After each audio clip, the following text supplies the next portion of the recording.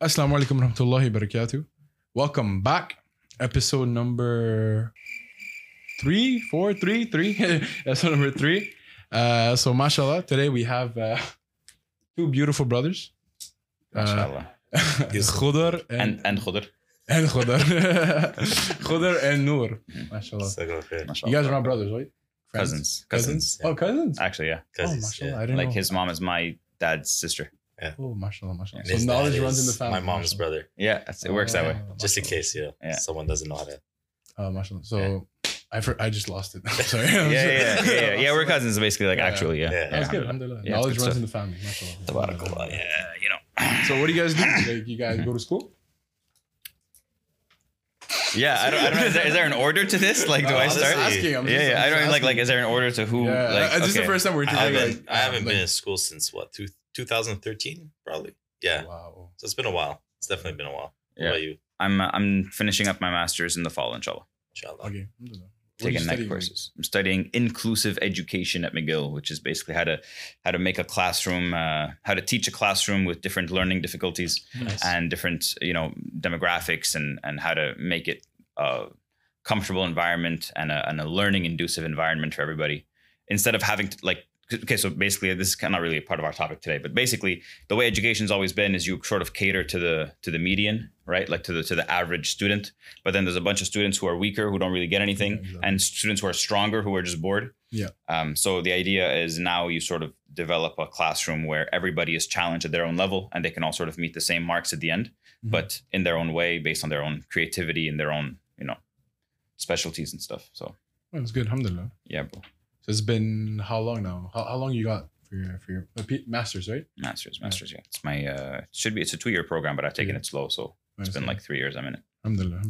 Alhamdulillah. So topic of the day, we had how to be productive in the summer, and a lot of people, tend to get closer to Allah in the summer, maybe because Ramadan was for the last few years was in the summer, so people would tend to get closer to Allah, but now it's getting closer to winter, and so how do you get closer to Allah? Well, what's your tips? What are your tips?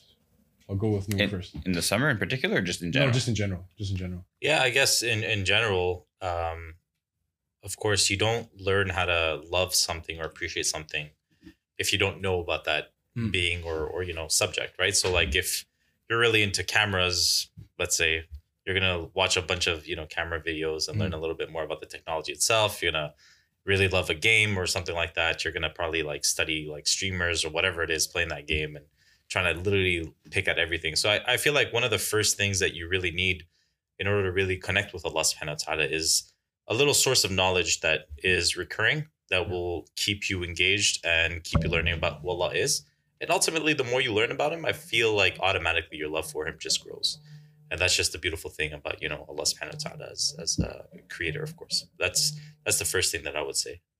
But you, Khudr. 100%. I totally agree with that. Yeah. Of course, like the more you get to know it, the more you love it. I also think that your environment, your surroundings are super important. I think Hadis in episode 2 speaks about that a little bit, Exactly. about growing up Muslim, that Muslim environment. Yeah, exactly. Right. So I think like who you surround yourself with is like a huge factor in that. Like back when I was working at Le Savoir, it's like a Muslim school, right? So Mhm. like at work, I'm surrounded by Muslims, Mhm. and we were doing the halaqah there, Muslim. My wife, Muslim. Like try to be practicing together. So like everywhere I'm at, it's like I'm reminded of Islam. So it just brings you closer to Allah. Now I work in a Christian school, Mhm. so I still keep my Islam, but I definitely feel like it's not the same. Yeah, for sure. Like being constantly in that Muslim bubble helps, I think. Yeah. And it's hard. It's not possible for everyone to do that. But I think the more you can spend time with like people who remind you of Allah subhanahu wa ta'ala, like that surrounding that, Mm. even psychologically, like addictions work that way too. Like if you're addicted to smoking, for example, and you always smoke in the same room, if you go into that room, if you're trying to quit smoking, it's going to make you want to smoke. Like just that vibe, that environment is Yeah. going to make you want to go back to that. So I think if you surround yourself with people who remind you of Allah subhanahu wa ta'ala and you start to make different locations remind you of Allah and you worship him in different places in different ways, then everything sort of reminds you of that. There's always that connection. You always are reminded, you're always brought back to that addiction to, becoming more pious. Yeah. So basically, you can say like reminded to prayer, right? So when you're with your Muslim friends, it's easier to hey guys, let's go pray Dhuhr, or hey guys, let's go, pray Maghrib. And again, you're with your non-Muslim friends. It's a bit harder, right? Again, you have it in the back of your head. You're like, I'm gonna do it later because I don't want to ruin the vibe. Yeah. It's always like that. I grew up as well, like with Quebecois only, and then it was a bit harder, with them to be like, oh guys, I'll be right back, right? So I understand. And again, when you were at school, especially at Jean Lemenet, you're teaching there, right? Yeah. Over there, we heard stories, the what's it called, the salah room, the prayer room, and all that. Like you see these guys, trying and all that. Do you kind of, help out, was it easy to like kind of influence them as a teacher? Again, they look up to you, obviously. Do you think You're talking about the Muslim kids or non-Muslim kids? The Muslim kids, yeah. Yo, Kinda. honestly, bro, they inspire me, bro. Like, Yeah? I'm gonna straight up like, what's that called when you shout out somebody when you name drop? I'm gonna name drop right now. Yeah. Okay, Samir Beg should be one of the next interviewees here on the show. Inshallah. Inshallah, yeah, man. Like when I started working at Jean Lemenet, I would just go into a random class and just pray, just like Yeah. me, And then Samir's like, yo, bro, can you ask the principal to get us a prayer room? And it was my first year there. It's a good school. It's a good job. I was like, man, should I rock the boat? Yeah. But I was like, yo, imagine if this like 15, 16-year-old kid is telling me he wants a prayer room and I'm going to be like, nah, bro, like, I like, I get you. what is that? Yeah. It really shows me up, Yeah. So subhanAllah, I was really stressed, made dua, went to the principal, and it was like the easiest conversation I ever had. It was like straight up. I was like, hey, I work with the mosque and I'm trying to like beat around the bush. I'm like, I'm trying, it's a community thing. Communal Muslims, Muslims, they do the Muslim prayer thing, right? Yeah. And, Muslim kids come here. And so I'm really like, Yeah. and then he's like, yeah, what do you want? Yeah. I'm Do it. yeah, exactly. I'm like, can we have like a room? Like I would supervise it like free. I wouldn't charge you guys, because basically if you're a teacher with students in a room, they got to pay you. So I'm like, I wouldn't take any money. It's like a volunteer thing. And he's like, you want to like pray in a room? I'm like, yeah, please. He's like, yeah, sure. Like, of course. Why would I say no to that? Like we've done it before, He's super chill about it. I think as Muslims, we feel very awkward about like things we shouldn't feel awkward about. Like, Yeah, for sure. like, oh, I can't pray in public. Like, what's going to happen? Like, nothing's going to happen, bro. Like, someone's going to walking their dog, look at you and be like, okay, cool. Like, keep walking, Like, get so nervous, like, for nothing, subhanAllah. That's So, very yeah. true. 100%. I would really add to that, like, when you're talking about environment and the importance of environment, a lot of people will usually really opt in the sense that this has to do with your friends, your circle, who you hang out with. But I think Khudr really brought a really good point that it's also location, environment as well. And they both equally play a very important role in establishing that proper environment for proper change and just, someone becoming a better version of themselves, I guess is the best way to put it. What's some good advice you think you can give somebody to like establish an optimal kind of place or like using location as a way to sort of remind them of Allah subhanahu wa ta'ala, get closer to Allah? 100%. I mean, look, like for example, one of the things that my wife and I we agreed upon, like we're going to be moving soon. We're getting a new place, inshallah. In that place, what we're planning on doing is having like a part of a room dedicated to prayer, dedicated to, reading Quran and so on and so forth. It's beautiful. And the reason for that is literally because it trains you that when you're in that section, that's all you kind of think about. That's when you're kind of zoned into that particular action. 100%. For example, like, how a lot of us had to work from home during, COVID for people who are at work and so on. And it's very difficult to kind of be in a limited space. Yeah, and disassociate, like 100%. Like especially if your office is in your bedroom, it's like literally where you sleep and then you're working there, right? So like your mind is kind of you're like just tired, and then when you're in sleep, you're not tired. Yeah. You're kind of like, it messes both environments in that way. So kind of compartmentalizing. So if you have like a space in your house, in your room, you dedicate that specific space, let's say to, reading Quran or like, listening to speeches or lectures or, for example, just prayer itself. It's just like the masjid, that's kind of literally some of the benefits in praying in the masjid is you're tuned in because that's the function of it. And it eliminates the distractions in that way. I think summer's a good time to do that too. Yeah, 100%. 100%. So before even starting to talk about, getting into the mosque and praying, so we can talk about, what's the importance of Islam? Oh, sorry, of Salah. Islam, obviously, it's important. What's the importance of Salah? Right. So a lot of people have, because, you're connecting to Allah, it's like a one-on-one with Him. So, but like not a deep, dissertation, but like more of a, résumé. So how can you explain the importance of salah? Do you want to go for it?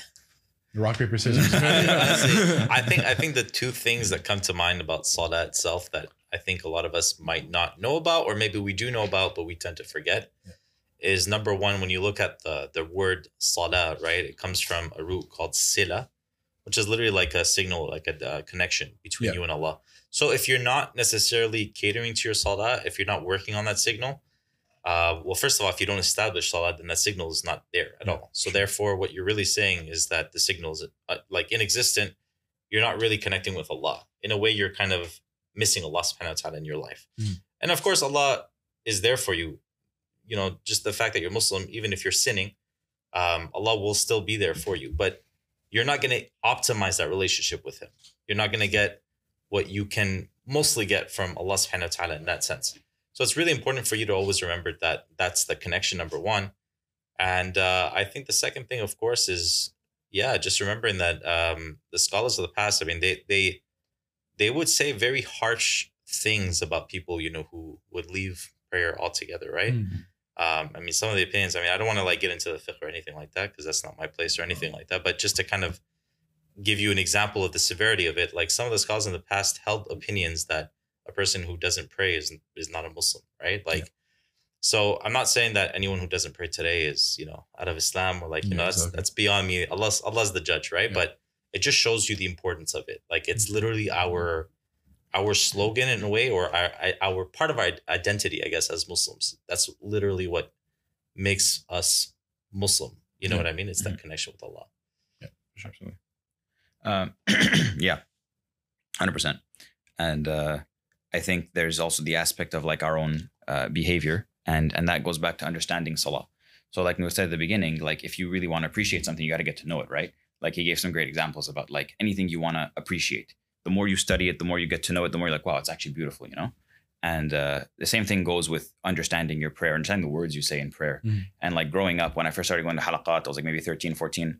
And I remember I would ask some guys like, yo, how do I stop, you know, this particular sin? And they would, older guys, you know, and they were like, oh, bro, just pray. I'm like, oh, like, you know, like I'll pray my dhuhr and I'll sin right after, exactly, you know? And then the more you think about it, the more it's like, well, in my prayer, what am I saying? I'm saying, okay, Bismillah ar-Rahman ar-Rahim, Alhamdulillah Rabbil Alameen. You know, all praise due to Allah subhanahu wa ta'ala. So am I really saying all praise due to Him and I'm sincere, and then I do a sin which shows that I don't hold Him in such high esteem because I'm more comfortable pleasing my body or myself than pleasing Allah subhanahu wa ta'ala? It's like, all right, alhamdulillah, ar-Rahman ar-Rahim. Am I conscious of the fact that He's merciful and His mercy is all encompassing, which should entice me to not want to disobey such a merciful Lord? Ar-Rahman ar-Rahim, Maliki Yawm ad-Din. Do I realize that He's sort of the master of this day of judgment that is going to judge me? Am I still comfortable doing this sin at the same time? Ihdina as-sirat al-mustaqim. I'm asking Him to guide me to a straight path, and then I'm going back and I'm sinning. How does that, how am I really going to say, guide me to the straight path, Ya Allah, I really want to be guided, and then here's me sinning? It's like, didn't you just ask for guidance? Like, sure, why aren't you working towards that, right? Yeah. So I get it more now. And you can go through the whole Fatiha and deconstruct it in that way and just be like, I mean, like the fact that you want Allah subhanahu wa ta'ala to hold you among those whom He loves and not those who are astray, those who earn His wrath. Like, how are you going to act in a way that you don't work for Allah's love and you're comfortable getting Allah's anger and going astray? Like, really, if you appreciate what you're saying in prayer, I think that's a big importance of prayer. Exactly. That's a big way to help you sort of live your life in a better way, because you're like, okay, I'm saying Fatiha like 17 times in my prayer. That should help me be a better person. That should help me mean what I say. Exactly. You know, that's So for you kind of trying to explain that to understand the surahs before you recite them, right? So I mean, recite them anyway. Yeah, for sure. Yeah. But work on understanding, because the more you understand them, and that's why the halaqah topic we chose was tafsir Juz Amma, because we're always reciting Juz Amma, right? We're reciting Surah Nas, Surah Ikhlas in our prayer, Falaq, right? And the more you understand these surah, the more you can appreciate how they affect your life. And if you don't know what you're saying, then how's it going to affect your life? You know? Yeah. That's for sure. Solid. No, that's solid advice, honestly. It really comes back down to knowledge, as you know, it's 100%, especially the language. It's tough, you know, especially for even Arab speakers these days. Like, you know, growing up, I didn't understand a lot of the Quran itself. Because even, you know, the type of Arabic that you speak, it's very different from the type that you will learn in the Quran itself, right? Yeah, So you have like Amiya and, you know, more classical type of Arabic as well. That's very, very different. Mhm. And the pronunciation is different. The words is different. With some words you don't really use. Mhm. So even for Arabs themselves, it's very difficult. So for both Arabs and non-Arabs alike, it's like take a second, learn that language a little bit, learn like make your intentions really about the Quran, you know, not business or, you know, conversational Arabic just for the sake of it. And you'll see yourself just go a long way also within your khushu', like your concentration in prayer. You know, you're gonna get a lot more out of it as well, and you'll appreciate it a lot more. Like personally, I went to Fajr 2 days ago. Mashallah, mashallah. Mashallah, mashallah, mashallah. Mashallah, mashallah. And you know, I was there. We prayed Fatiha, and the Fajr was 3:30 to 4:10. Oh, Right, that's a long Fajr. long Fajr. Imam Right. Fadel? No, Tariq. Oh, Tariq, Tariq. Boss Tariq, mashallah. Yeah. 40 minutes. Yeah. It wasn't like Tarawih. It's intense, But the bro. thing was- Even Tarawih 40 minutes Yeah. long for Yeah. one prayer? But the thing was, it was Mashallah. beautiful because we did Fatiha, and he started the surah. I'm not too sure because he was like out of my league surah. Mashallah, Mashallah. mashallah. And then he started reciting, and then he starts crying in his recitation. And you know, it's usually when the imam cries, we got, you know, others. People start feeling it. People start feeling it, and Yeah. 2-3 guys started crying and all. Even if you're not Two- focused, bro, you're thinking Yeah. about like sports, whatever. It's like, oh, he's Yeah. crying. Oh, let me pay Yeah, attention, you know? And I'm like, I'm tearing up. I'm like, everyone's Mashallah, crying, and then mashallah, like, mashallah. I'm like, I feel this energy in the room, right? Mm, So it just shows, like, you know, It's if you beautiful. actually know what Allah, you know, is saying, it's beautiful. and it's beautiful, powerful, yeah, right? for And sure. again, I heard Khalid Hicks told me this. I don't know if you guys know Khalid Hicks. Yeah, Yeah. episode 1. Yeah. Yeah, we follow this, man. That's Yeah. Sorry. He told me that back in the day, the Quran was so powerful that even though they were non-Muslim, they knew it was powerful because no way that's like It's true. a human being can, like, you know, write this. So when they used to recite the Quran, people used to just convert on the spot, right? Yeah. So that's why it was like he used to tell me that the surahs were a bit shorter before, you know, وَالْعَادِيَاتِ ضَبَحًا وَالْمُورِيَاتِ قَدَحًا, because, you know, they would cover the ears, Mhm. right? So when they hear it, they just fall in love with it, and they know that they'll fall in love with it. That's why you used to cover their ears. Because the they thing is- understood it. yeah, they understood it, Yeah, right? So 100%. that's why they shortened Allah shortened the ayat, and every time they uncovered, and then Yeah. they hear it, right? Mhm. And right there they would convert. So It's beautiful. it is beautiful to hear. When I Yeah. heard that, I got into Adiyat's, details in tafsir a bit, yeah. tafsir, and it was just beautiful. Inshallah. You know how like the horse is getting closer, and then like mankind is ungrateful, and then my heart just dropped. I'm like, Mhm. oh, mashallah, right? Yeah. So You appreciate it so much yeah, more. It's Oh, yeah, it's nice. 100%. Alhamdulillah. Alhamdulillah. And there's different levels to it too, right? Like for some, it starts with like, you know, just translation alone is more than enough to start with, you know? You know, And like then- the halaqah we're doing, it's basically translation. Yeah. Exactly. Yeah. We're just reading the English 100%. translation and like Yeah. talking a little bit about an ayah. Like some guy came up to me the other day and he's like, yo, which tafsir are you using? Like Ibn Kathir, Ibn Abbas. Like, I'm like, yo, like, inshallah, we just read the English translation. Yeah. And Yeah, then- let's start with that. Yeah, start with that. Yeah. And the people are going to get affected, inshallah. And then if, you know, they want to go to tafsir, that's why I don't feel comfortable saying it's tafsir juz amma. It's not, bro. Yeah, It's like, exactly. it's like, let's talk about juz amma. Like, Mhm. that's basically what we're Yeah. trying to do to get that connection, you know? Yeah, for sure. Yeah. So we spoke about the importance of salah. So why is it so important to pray at the mosque? A lot of people say I can pray at home. It's easier, you know. You get up, you just pray Fajr, you go back to sleep, right? Mhm. Why is it so important to pray at the mosque? I'll go with Noor first. Yeah, I mean, look, I'm guilty of this myself. Yeah. Like it's not easy to establish that habit of literally praying every prayer at the mosque. Yeah. But you know, some of the brothers used to always say the same thing, and it's very good advice. If you can't just do that alone, just do Isha and, like, you know, maybe Fajr or just Isha itself. You know, like start small, start with something that's easy that you can actually attend and that you can do that consistently. Because we know that Allah subhanahu wa ta'ala likes the consistent deeds, even though, you know, they are small. Exactly. So the reason why I think number one, of course, is coming back to that point that this is the environment for prayer itself. When you're hyper focused in that environment, you just get a lot more out of that. So it's like, for example, you wanted to play soccer. Yeah, you can play in a basketball court, but you're kind of missing the point. You know what I mean? Yeah, You're not going to really be in that zone the same way Yeah, that you do it exactly. in like a soccer field kind of thing. And same goes with prayer. Like you can do it at home. Sure, it's accepted in that way. But if you do it at the mosque, first of all, the congregation in terms of the reward that you get is much, much bigger. There's many ahadith. I'm sure Khudur can touch upon that himself. But there's a lot of evidences not only to the power of it and the greatness and the reward that you get there, but also just the hyper focusedness, like the type of reward that you get also mentally, spiritually from engaging in that kind of practice is way greater than what you get at home. 100%. There's no like denying that. I think one of the benefits you get from praying at the mosque, you know, some people say that you got to walk before you can run.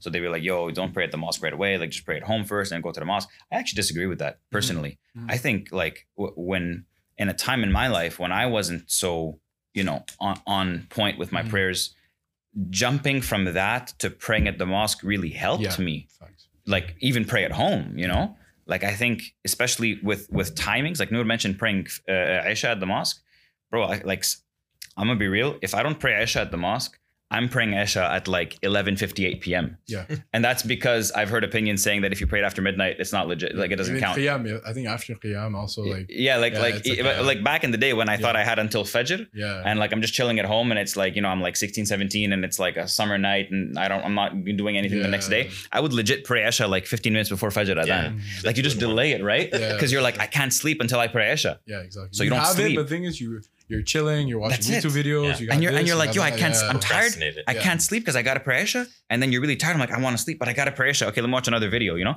And then you just like swipe. Then you see like, it's 3:16. Like, whoa. You know? That's when you catch yourself. 100%. Yeah. And I think that idea of having like a mosque room is awesome in the house because, you know, you put the timings there and it's like, I got to pray at a certain time. And I think the mosque encourages that. Yeah. The mosque is like, yo, you want to pray Isha at the mosque? You got to be here 10:50. Yeah. We pray 10:50. Yeah. And then you come back home and then you can relax and actually enjoy your night, you know? Actually, that's the thing, because sometimes again, Isha's back in my head, you know, it's 11, 12 sometimes. Yeah. And then when I pray Isha at the mosque, I get home, I'm like, okay, I can do whatever I want. Yeah, exactly. No Guilt, no like in the back of my head. Exactly, like, exactly. And just the reward. Noor was saying the reward of praying like Isha and Fajr at the mosque specifically. Like there's many ahadith talk about this, about how praying Isha at the mosque is equal to half the night in prayer. Yeah. And praying Fajr in the mosque is equal to half the night in prayer. So if you're the kind of person who's like, yo, I really want to pray Qiyam, but it's struggle, then you show up to the mosque for Isha, you go home, you sleep right when you get home, right? You don't waste your time. You wake up for Fajr, you pray at the mosque, you get that reward, that whole night of prayer. That's something you can't get if you don't pray at the mosque, right? Like there's so much reward in it. There's brotherhood. And you know what? I'm going to say something that might sound a bit controversial because we're in a mosque. But I think a lot of people who come to the mosque regularly aren't the best people to encourage people to come to the mosque. Yeah. I'm going to say that some people are discouraging, especially youth, from coming to the mosque. That's true, 100%. I think ICC, mashallah, tabarakallah, is not as guilty of that. Alhamdulillah. I really feel 100%. like compared to other mosques I've been to in my life, ICC is incredibly welcoming, incredibly, I'll share a story real quick here. Go ahead. Without mentioning any mosque names. Yeah, right? We're just gonna all copyright intended. All right reserved. All right reserved. No, but like I was, I think maybe 14 at the time or something like that. It was a summer. I was like, you know what? I woke up for Fajr. I'm like, you know what? Let me walk to the masjid. Let me actually walk to the masjid. At 14, that's really legit. Literally, you know, that's like a big It's a big thing for me. I was like, man, like that is. Tap yourself on the back. Yeah. Something Mashallah. great. That's awesome. Mashallah. Without like inflating your own ego or anything like that, but you're walking to the masjid and you're thinking and you're reflecting about Allah subhanahu wa ta'ala and so on and so forth. It's a summer. It's awesome. So of course you're wearing like, you know, shorts. Or I can see where the story's going. Yeah, you know, like they still covered my knees. Like they were good. Like alhamdulillah. But as I get close to the masjid, of course, I get there. I'm like literally tapping myself on the back. Good job. You know, you did it. Great rewards. You know, you've accomplished something that like all these other kids, you know, they're sleeping. And the first thing that happens to me, and I kid you not, the first thing was this regular uncle who's been praying there for many years. Mashallah, you know, may Allah subhanahu wa ta'ala, you know, give him his due reward and of course protect him and so on and so forth without bashing anyone, right? But the first thing he literally tells me is about my shorts. Yeah. And how, you know, they're not necessarily really covering my knees in the entire prayer. So he's like, you're literally like, it's useless what you did. And you can perceive that as an attack. 100%. Yeah. As a kid, especially, right? Yeah. Like when you're literally like in your teen years, you want to fight anyone who like literally disagrees with you, right? Yeah, 100%. Literally, without taking any physical jabs or anything. Yeah. But I remember just being super crushed. And you know what's the worst part of all this? I kid you not, maybe another time I did the same, but this time I was wearing pants on purpose. And now he was saying something about my pants being too long. Are you serious? I kid you. Yo, that's awesome, bro. So like the double That's whammy, awesome, it's bro. like, You know, okay, this so- guy should work. This guy should do You a know, side like your job as a pants are tailor. below your ankles. Yeah, Right? Yeah, And, then I it's a heard, valid opinion for a lot. and I also Mashallah. heard that you can't, if you fold them on purpose for the prayer. Yeah, I heard it's- that too. Yeah, you can't. It's not, Yeah. it's not permissible. So imagine like telling Yeah. a kid that who just like did all that effort and like, you know, Yeah. pumped himself up. All these other kids are sleeping, probably missing prayer, wallah alam, you know? And then that kid is like doing everything they can to like get closer to Allah subhanahu wa ta'ala and just establish a proper habit. Mhm. And the first thing that happens is like, you know, someone who's a regular mosque goer just kind of crushes that. Yeah, exactly. that person's I don't know if spirit, so- people listening to that story are kind of glancing over it, but that story hurts. Yeah. Yeah. Like on a Yeah. deep level. Like I'm Yeah. listening to that and I'm like, It's tough. it's like crushing that story Yeah. because Yeah. you work so hard to encourage young guys to come to the mosque and change their life, and then you got that one incident that just breaks everything you worked so hard on. 100%. And it's like, Yeah. man, like Yeah, exactly. why you gotta be like that? You know? Yeah, and just to add on that, like, you know, Mhm. of course, when you grow out of it, you start to understand that, you know, it's not an excuse. You know, some people will take that and they'll ride with it. Like, Yeah. I had that one negative experience at the mosque, Mhm. never again. I'm never praying there. It's like, I'm never even entering there. And that's wrong too. And that's very wrong, to be Yeah. honest. But there is a certain level of empathy that I have towards people like that. Having gone through an experience like that, I'm like, okay, well, I can see, I don't agree with that kind of thinking, but I can see why a person would be led to do that kind of action. It's a very rational, Yeah. not really rational, but it's a very like realistic emotional response to a Mhm. situation like that. Yeah. It's unfortunate, but it happens. So I totally agree with what they're saying about, unfortunately, they're not necessarily always the best at bringing these, you know, the youth or even the elders kind of thing to make that a habit. Mhm. 100% agree. I Mhm. can't agree with it like more than that, to be honest. Yeah, and it's great to see that I think there's this general trend nowadays of mosques to move towards a more inclusive environment. 100%. I think that's really cool, and I think ICC is really at the forefront of that. Mashallah, Yeah. like just the fact that mashallah, they've sponsored this whole project, right? Yeah. The halaqa, The basketball nets. the basketball Yeah. nets, Yeah, like. two of them. It's like it's a different way of running a mosque where it's like now we want the youth here, you know. Mhm. It's a completely different completely It kind different of way shows looking like at it. as a 14, 15-year-old kid, you see all Yeah. this, right? Like the mosque is giving out, basketball nets and Mhm. all these events, the free food, free whatever. food and all that. They're like, okay, these guys are trying, so maybe Mhm. there's 100%. something behind the So effort. I think what's interesting about that is that you'll have two different, kind of ideologies when it comes to the masjid. And I've kind of talked to different shi'ikh about this, and I've heard some very interesting opinions about, whether masajid themselves should be like, centers, whether a center is a masjid, what's the difference Mhm, between the 2 and mhm, so on. mhm. I try not to get too much in that, but maybe it's something that, you guys can perhaps share a little bit more about what you guys think about this. But, some mashayikh are like very anti all of that. Mhm. They're like, no, the masjid should just be literally, Prayer, that's it, prayer. Quran. You come in, you That's it. pray, you do your Quran, you're out, it's done.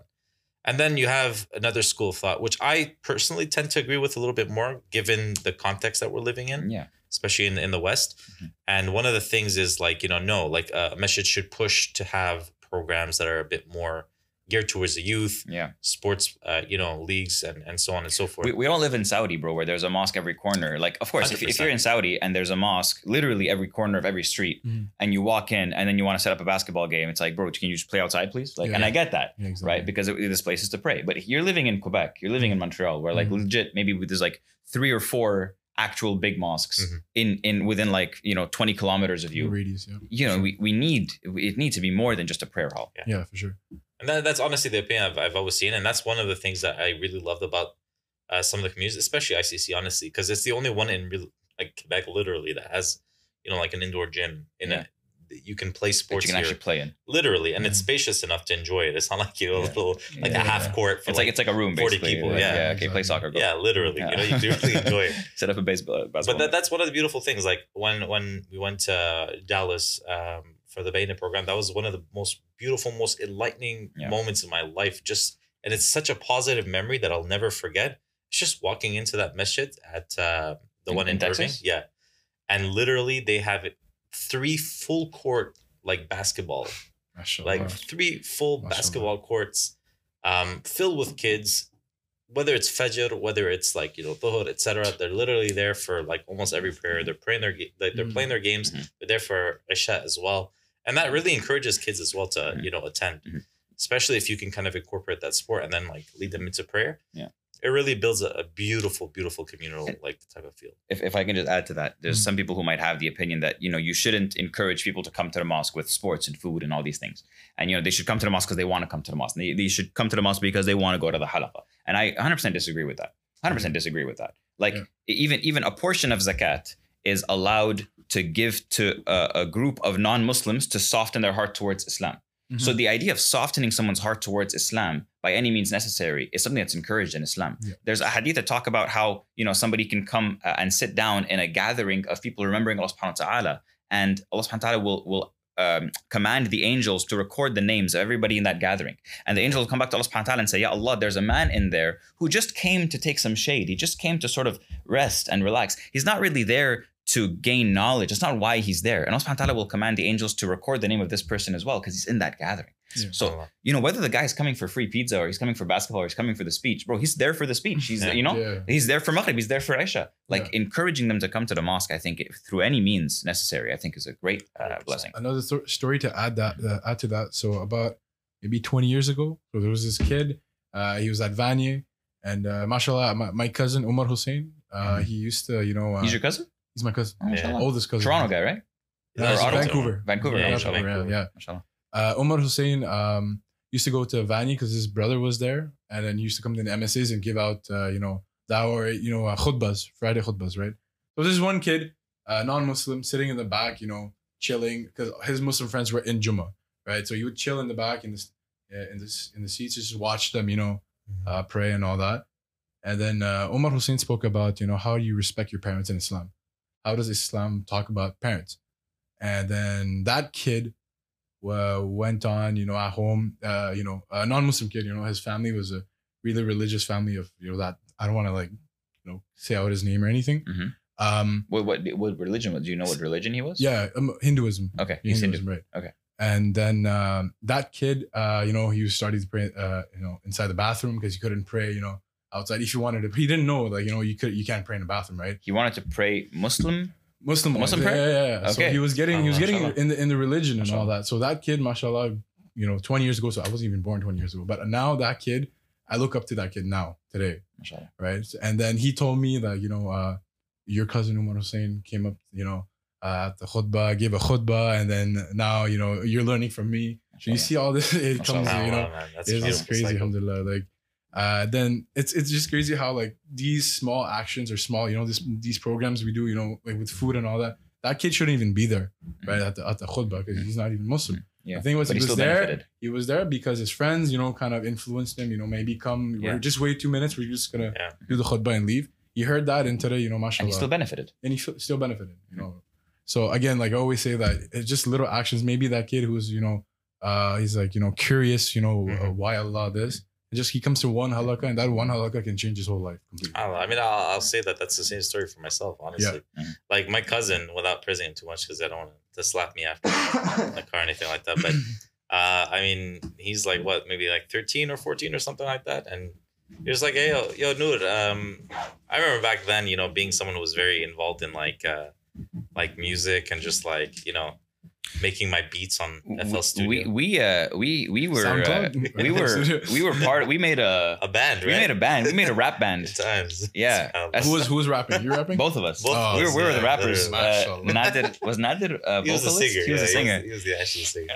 So Yeah, it was cringe. cringe. Yeah, really. Citizens of the Like, world was our name. Citizens of the world. Kato. 100%. Citizens of the We're world. going places. Going a lot of places. Wow. Noor made the beats on Fruity Yeah, Loops. Fruity Loops. Fruity Loops. Oh my god. It's like an old program you can make beats on. Yeah. It just kind of, that's literally how I used to spend a lot of my teenagehood. And then Oh man. one day, just Khudur comes in and he's like, "Yeah, so bro, like, I don't know if you should be, you know, listening to that. Like, it's not really good for you," and so on and so forth. I'm like, "Where are you getting that, bro?" Like, Yeah. and he goes, "Yeah, you know, it says in Bukhari, like, it's not a good thing." I'm like, who the hell's Bukhari? I literally, I swear. Yo, I probably didn't even know who Bukhari was. I'm like, yo, Bukhari is like I was confused. I was like, Prophet Bukhari or something. I don't know. who's this? And subhanAllah, now, like, you know, of course, with all the most respect that I have for Imam Bukhari, rahimahullah, but in the past, I was like, who the heck is this guy? Yeah, He's gonna tell me that I can't do what I love doing, kind of thing. Yeah. And it just started with one little halakha. He's like, just come for one Friday, you know, after school, etc. We'll play some games. These guys are really cool, etc. And subhanAllah, that one little moment just kind of the rest is history, man. literally. SubhanAllah. SubhanAllah. And then it was like resurrection events, Yeah, and literally, MSAs, right? and Chronicle of Just Faith. Chronicle yeah, of it goes on and Faith. on. You're legit touring, crazy, like bro. doing Yeah. like Islamic skits and Yeah, beauties of Islams and just like everything, man. SubhanAllah, from that one halaqah. Yo, halaqahs are a big thing, man. The mosque and the mosque as the place to do that is a big thing too. 100%. Yeah. Yeah. The right group of guys, Mhm. the right group of activities that is engaging enough to keep Mhm. these, younger dudes like coming. Mhm. I think that's literally, and honestly, as much as we do a lot for the youth, it's also important for elders to have their things as well. Yeah. Exactly. Like, and I feel like sometimes we push a little bit too hard on the youth, and sometimes we push too hard on the elders. And you need to really have a good balance on both, Mm. because you don't want to ostracize anyone, and everyone equally needs that, especially if you're young, Mm. because that's the future, literally. Mhm. If you can solve that, you solve most of the issues of a community. Yeah.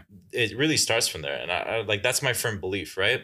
Yeah, 100%. But elders also need that. And the reason for that is just because it really is a community at the end of the day. Mm. So you need people from all walks of life to kind of be there so that you can really experience what it really means to be in a community. Exactly. I don't know if you remember, like we had when we had the halakha here in this room. We had this really not really old, but I think he was maybe in his like 35, 40s, Okay. and I forgot his name, and he converted like a week ago. And then Imam Fudel, he said that maybe this could be like a little introduction, to the halakha. Again, we were aiming, kids between 13 and 18.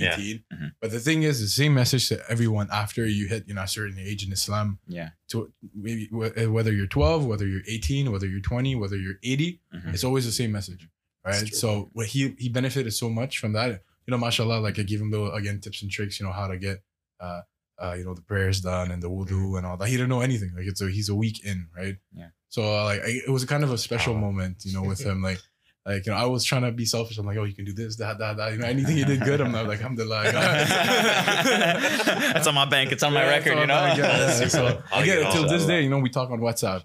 Awesome. Like Mashallah. sometimes he That's asks really questions and all that. You don't know his name, bro? I forgot his name Yeah, it's completely. fine. I didn't save his number, like his name. You just have his number? Oh, It's like, 514-581, yeah. message me. Ask them. Don't worry I don't about it. save numbers, man. It's fine, I've bro. heard- It's fine. I don't It's save fine. numbers I've at heard all. yours. Yeah. It's fine. It's fine.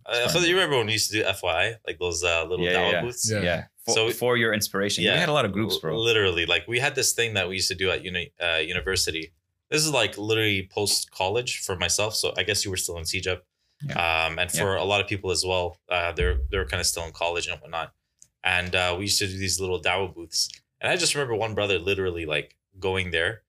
And we had this like, how to give shahada in like 10 minutes or something like that from Sheikh Kamal al-Maki. Really, really awesome like course. It was like a crash course on Yeah. how to get a shahada. Really, really good. funny, yeah. But the problem with that is that I remember this brother in particular giving that dawah, getting the shahada.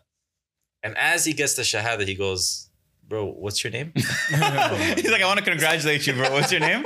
It's like, you should have asked that first, bro. It's like a sale, Oh, I guess. man. You know, It's like yeah. a sale. It's like we used to Good joke about times. that because we used to Yeah. work at Equinox, which is like the Yeah. worst place to work. You shouldn't work there. Yeah. But it's a call center, and they rate you on your SPH, which is your sales per hour. And we used to work with shahadas per hour, like your what's your SPH, bro? Yeah, I was times. awful at that. I would talk to somebody for like an hour, and then in the end, I'd be like, cool. Like I didn't know how to close the deal, and they would just walk away, and be like, oh, mashallah, really great religion. Like, thanks, bro. And they'd walk, be like, oh, what?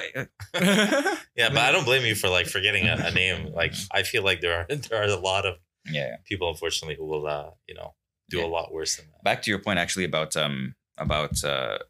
elders having their own thing and youth having their own thing. Yeah. I think for example, like the reason why we have the halaqah in the basement is not because we're trying to hide it from nobody. Yeah. It's just you can tell, like this past Friday, okay, we're having the halaqah, and then towards the end of the halaqah, maybe 10 minutes left before Maghrib Adhan.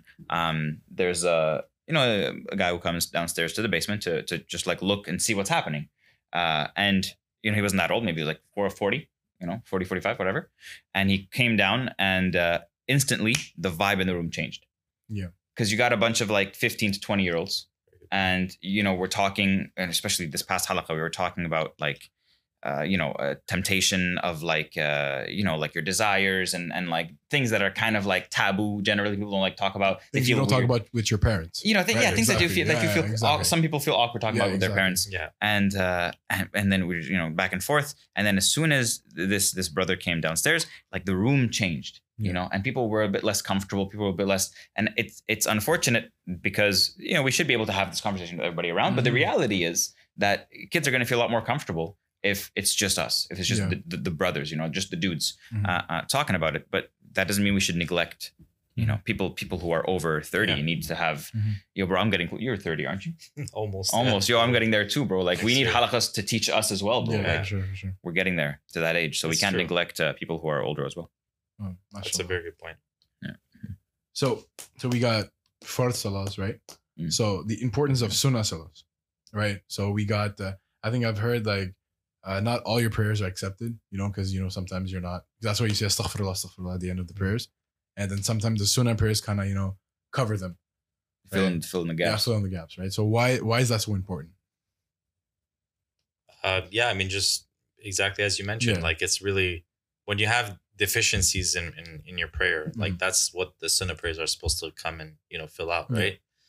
So if you're not praying them, number one, then if you do have any deficiencies, which is very likely, let's be honest, like none of us are perfect when we come to our prayer. We're not like always 100% in the zone necessarily, right?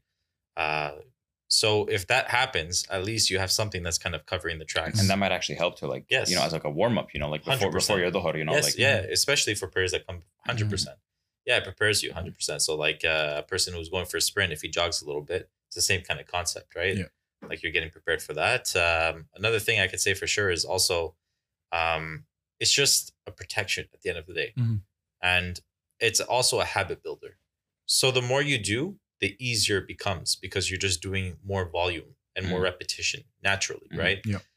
Anyone who trains for any sport, like the more repetition you do, it's the same thing. At the end of the day, the more you get out of it, the easier your body will be when it comes to the actual task. Same goes with the sunnah. The more you pray, the more prayer itself naturally just becomes easier to do. Like you're not gonna miss if you're the kind of person who prays all your sunnahs, you're not gonna miss asr, you know? Yeah, exactly. Fard will be so easy that you'll be mad if you miss sunnah, right? Some people do. My auntie always tells me that if you get so used to praying sunnah, like it's like missing fard is almost impossible, like, you know, because you're doing the extra, right? Doing the bare minimum would be so easy for you, right? So and look, we all fall in that trap sometimes. We want to cut corners. You know, we tell ourselves, oh, I'm too busy or have things that are more important to do. The reality is it really doesn't take that much time. It really doesn't. You know, a lot of them are like 2 rakat for I think literally almost all of them, aside from the dhuhr, right? If I'm not mistaken. So it's such a, I catch myself lying to myself sometimes. Like this happened the other day where I think I yesterday even, was it yesterday? I think it was yesterday. I prayed Maghrib and then I'm like, yo, I should pray my 2 sunnah rakat after Maghrib. And then it's like, well, I don't really have time. Like it was kind of tight for time. And then I think someone texted me and I was like, oh, this person. and I texted back and we just started like texting back and forth. I hope that's not me, man. And like, and like 6, 7, 8, you know, 10 minutes later, I look at the time. I'm like, I'm such a baqwaser to myself, you know, like how am I going to lie to myself and tell myself I don't have time when I just spent 8, 9 minutes talking to some person who I could have messaged afterwards, you know, like I do have the 2, 3 minutes it takes to pray my sunnahs. It's a question of like, what do you prioritize? Yeah, for 100%. Sure. Like I see it in you because every time we talk, like after like the adhan goes off, I try to, you know, between, you know, after halaqas, you know, the maghrib starts, like we try to have a conversation between the end of the adhan and iqama. You tell me, yo, hold on, wait, let me pray my rakat first. Yeah. And that puts it in my head too. I'm like, okay. I gotta force myself. Yeah, exactly. You gotta, and just the reward that comes with it too. Like I'm just gonna mention 2 quick hadith and I'm gonna leave it there. The reward of praying the 2 rakat before Fajr. Yeah. It's better than the whole world and everything in it. So that's actually an exercise I would do with my students. I'd be like, yo guys, what do you want out of this world? Like talk about dunya stuff. What do you want? It's like Ferrari, Lambo, mansion, you know, private jet. I was like, cool. Keep going. And they're like, Golden Globe, boy. Like, they're going like crazy, like, you know, everything they want. I'm like, cool. Those 2 rakat before Fajr is worth more than all that. Yeah. And it puts it in perspective. Like, why can't I wake up just 2 minutes earlier, you know, and do that? And then just the other hadith about the 12 rakat, you know, like the 2 before Fajr, 4 before Dhuhr, 2 after Dhuhr, 2 after Maghrib, 2 after Isha. Anybody who prays this, Allah promises them a mansion in Jannah. Like, you're going to work how long to buy a house here? Yeah. Like, especially in today's market, Like you're probably never gonna buy a house in your life, bro. Like if you're really trying, like you're trying to like do it properly and you're, I'm talking about myself first, bro. I'm still renting. Yeah. It's a struggle. It's a struggle, Yeah, bro. for sure. Unless you prioritize that and you work towards it for like a few years. Yeah, for you sure. know, like mashallah, tabarakallah, like Noor just got his mashallah. Yeah, mashallah. And mashallah. it's like I know how hard he's been. Like he knows better than anybody how hard he's been working. You know, to get that place. And then it's like, well, you know, if you just spent like 15 minutes in a day, you can have a mansion in Jannah. Yeah. You know, it's like you don't even want that. Like you don't even want to spend that 15 minutes. You're gonna spend years, but not 15 minutes. Like it really puts it in perspective. Like, what am I really prioritizing? Yeah, for sure. Yeah, 100%. Yeah. I mean, also just piggybacking off of what you said, Yusuf, as well. Like, you know, in that interaction with Khuda, let's say, post halaqa, when he's praying his rak'ah, like his rak'at, let's say, before, like after the adhan or after whatnot. In your case, it not only pushed you to probably do it yourself, right? So in a way that if one person does it, I think what ends up naturally happening is that I can't have a conversation with his brother. So how am I supposed to occupy my next 5 minutes? Exactly. Whatever. Let's just, exactly. put in the prayer there. And subhanAllah, you get that reward out of it. And again, mashallah, if he's giving the speeches, imagine he's giving the halakah. Yeah. And the kids, are sitting down and waiting, for the Maghrib prayer. They look up, you see this guy, praying to his, sunnah prayers. You know what? Let me try. Let me that's actually why I actually make it a point when I'm in public settings and we pray Maghrib or Isha, and it pushed me to do it at home too. Yeah. But I don't even take the time to make my dua after prayer. I straight up get up right away and pray my sunnahs because I don't want someone who is looking at me to be like, like stand up and then walk away and then see me praying my sunnahs and then they get reminded, like I already walked away. So I like to do it right away. And actually, we were watching this UFC fight at my place the other day. With these two guys, and we prayed Maghrib, and then right after Maghrib, I got up and prayed my two sunnahs like right away, and then I realized they both started praying as well, and then I turned around at the end, and then one guy was like, "Yo, bro, I saw you get up," and then I started praying, and then the other guy was like, "Yo, I saw you both praying, and I felt like a mad kafir," so I started praying my sunnahs too, bro. I was like, "Yes, I got it." Solid reminder, honestly, it really is. Action speaks louder than words. Exactly. It's like if you want to change someone, if you're trying to. A sibling or a friend, you every time you remind him, fine, let's go pray Fajr or it's a bit harder, but if he sees you doing all that, he might consider it, right? So 100%. And that also connects with the whole masjid thing, right? Like I think that most often you'll find people who will pray their sunnahs in the masjid. So what's interesting about that is that you're more likely to pray your sunnahs as well the more you pray in the masjid naturally, because when you're at home, nobody's really there to hold you account. Like you're going to be doing that to yourself. And if you want to be lazy one day, you will kind of, take a shortcut and just cut it out kind of thing. It's like the same thing. Like I try to, mashallah, me and my friend Abias, shout out Abias. We started to go to Fajr almost every day. Right? We missed one day. It was my birthday, like the day after my birthday, because we just ate. You watched the Habs game and no, not even. We just ate. His birthday became born, right? We just ate too much and we got up after the here. And then I'm like, oh man, I felt so bad. And it's a habit though, it's a habit. Yeah, and the thing is, I started off like first 2 days alone. And I'm like, I know I'm not gonna come the third or the fourth day. I need someone with me. And I'm like, Abias, you down? Like, if I don't go, you call me out. If you don't go, I'll call you out. That's a great, mashallah. And since then, awesome. we both call each other 9 a.m. Like after we woke up and all, we're like, yo, bro. Kind of messed up. He's like, geez, yo, inshallah tomorrow morning, Yeah. So if you have that, relationship with your friends and or even your brothers and sisters, kind of helps. Right, that's exactly how Jamaat and all that. That's exactly how when I first ever started going to pray to the mosque, it was exactly like that. Yeah, it was like a brother. It was Adil at the time, who would call me up in the morning and be like, "Yo, I'm coming to pick you up. I'm gonna be at your place to pick you up." Yeah. Brother Frank as well. Like so many guys, they would show up to my place, pick me up, and then it's like you don't have a choice, right? Yeah, and it built that habit, mashallah. You know what's crazy? Also, like when I was getting into the deen. There's always, your videos with his long hair, beard, mashallah, throwback. He's always, pushing, with his videos. And then once he dropped a 30-day challenge, Fajr challenge, right? I failed in the middle of that. I think you failed one day. I had to restart. Yeah, and you restarted, right? It took me 46 days. Some people are like, we'll start, the same count and all that. So he restarted, right? So I was watching again. I wasn't sleeping 4 a.m., 5 a.m. I used to watch him, to go. going to Fajr and all that. I was like, you know what, let me try to go Maghrib, like at least Maghrib, right? I wasn't praying at all. So I'm like, let me go pray Maghrib. I saw him sitting there. I'm like, let me go talk to him. And like, is there any halakas? You know, help me out, this, that. And my dad saw me here. Like, he's like, what are you're at the mosque? what do you like? You know what's nice with my dad? Because, you know, if you force too much, right? I feel like, you know, Kids will push back. They'll push back. Yeah. And my dad, you know, he always puts that doubt in my head. You know, Yusuf, it's time for Maghrib and I'm playing video games. Yeah, whatever. I'm gonna do it. Obviously, I don't do it, right? And then later on, I also thanked him. I'm like, you know, like, thanks for not being too aggressive. And he once, you know, he put me under the bus. He's like, went to Imam Fudel. You know how close he is with Imam Fudel. He straight up went to him. He's like, you know, Yusuf, he doesn't pray. And I'm like, oh man. Oh man. I was like, I'm sitting there. You know when you're guilty, you have the whole blood pressure on your face. Yeah. You wanted to run away, bro. Yeah, and then Imam's like, "Are you serious, bro? Are you serious?" Like, and I'm like, like, you know, it's tough. He's like, you know, brother. Yeah, and he wasn't aggressive either. He's like, look, brother. He told me, like, you know, you can do this, that, and then I started praying, you know, Maghrib every day for 30 Just Maghrib, days. right? Just Yo, Maghrib. there's an uncle told me the same thing. He's like, I started off with an easy salah, 1, and then 2, and then 3, and then all of them. And again, you know, with you get these temptations and all that, then I kind of, you know, drifted apart a bit. And then I was listening to the speech. I don't know if you guys know Saad Taslim. Yes. Al Maghrib.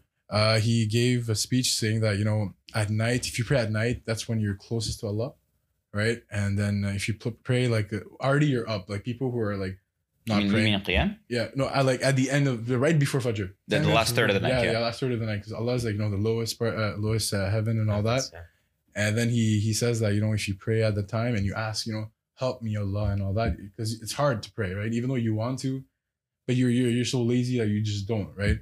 So I started doing that, and then it just, you know, everything fell apart, like, you know, fell into place. fell into place, right? Yeah. So after that, I never looked back. It's like for me, Ramadan was the best time also Ramadan kicked in as well at the same time, and it's like that extra little boost that keeps you going. Yeah, subhanAllah. Yeah. I mean, what is it? I think if I remember well, if I remember listening to something that had to do within psychology, or maybe it was in a book I was reading many years ago, that said, like, you know, to establish a habit, it can take, you know, 6 months to a year properly.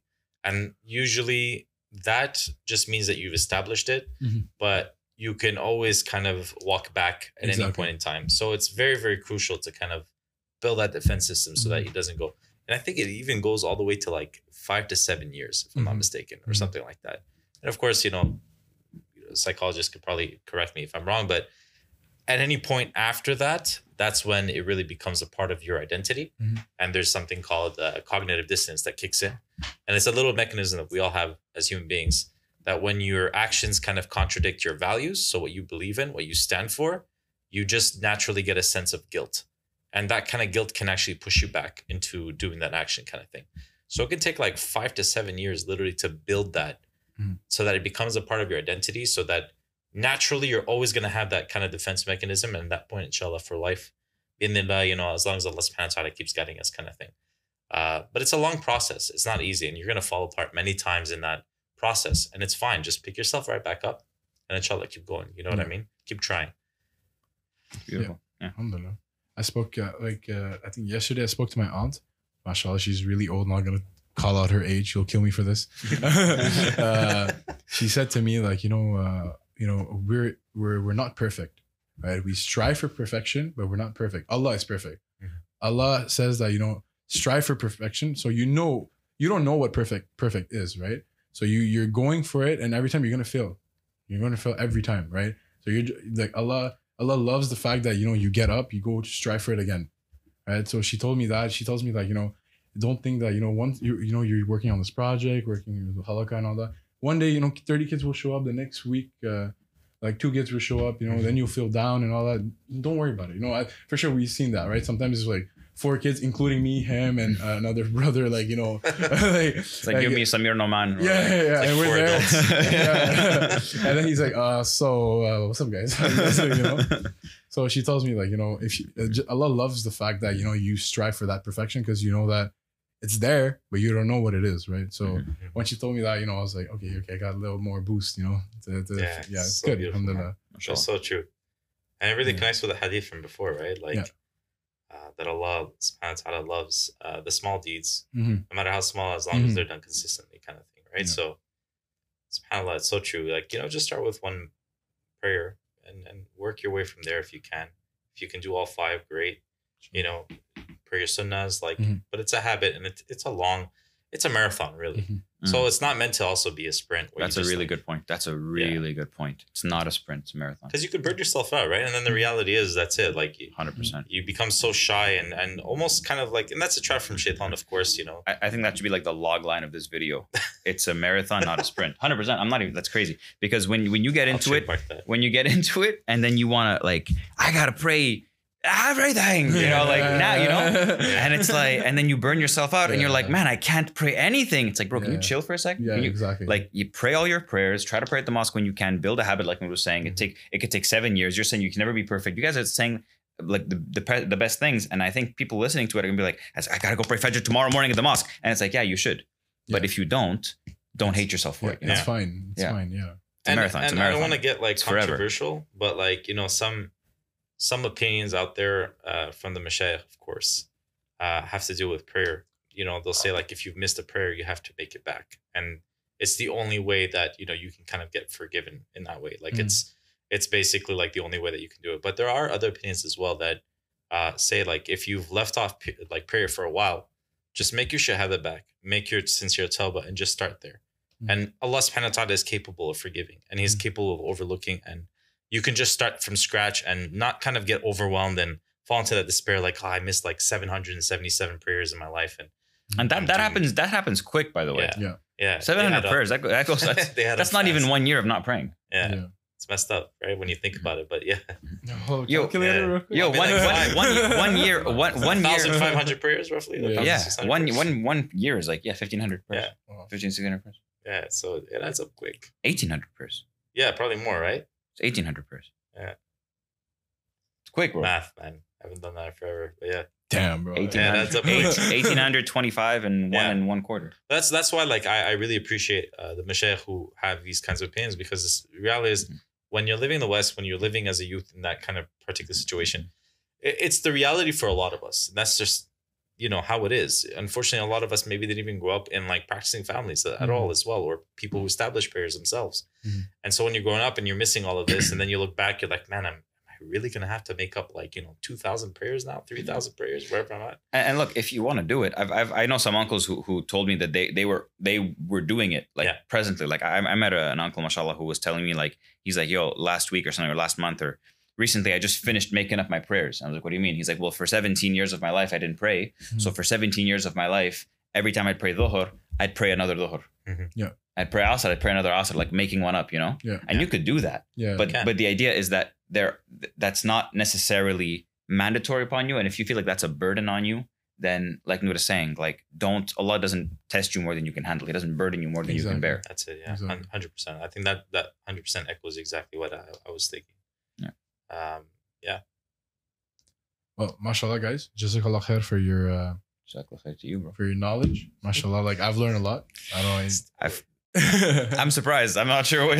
No. Mashallah. Mashallah, like You with the learned, hadith and all that. Mashallah. Again, if you guys want to like do closing remarks, if you guys want to say anything before we close it down.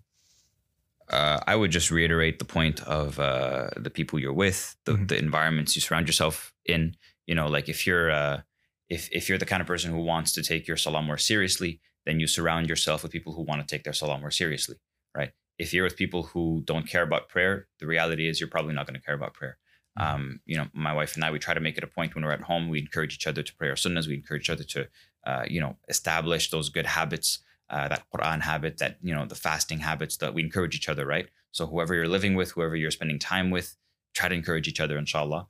And you learn from each other and you grow off of each other. That's my closing remark. Yeah. I think just kind of touching on that as well, is if you get into the habit of being someone who does pray regularly, let's say at the masjid, be that person who's a source of goodness when it comes to that, like not a turnoff, but someone who actually promotes it and in a positive way as well. So be that person. Don't be that, downer brother or uncle or sister or anything like that.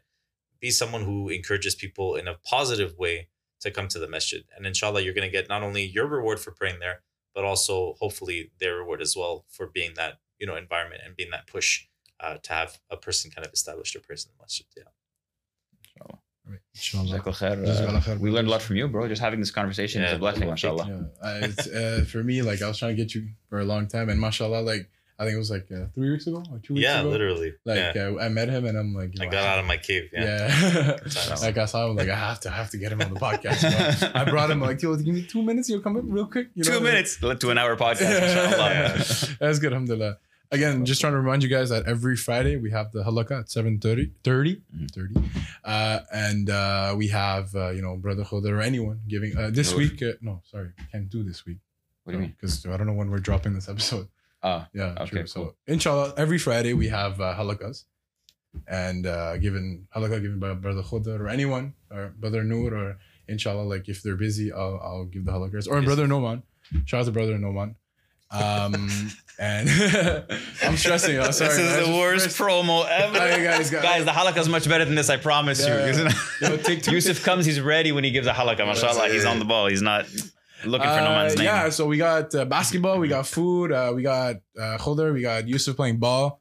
We have all that. We got mashallah, everything. So inshallah, see you guys soon on what's it called again? The Voices of the Ummah Talk. You for real? Yeah, it was on purpose. On purpose? Yeah. Well, they changed it.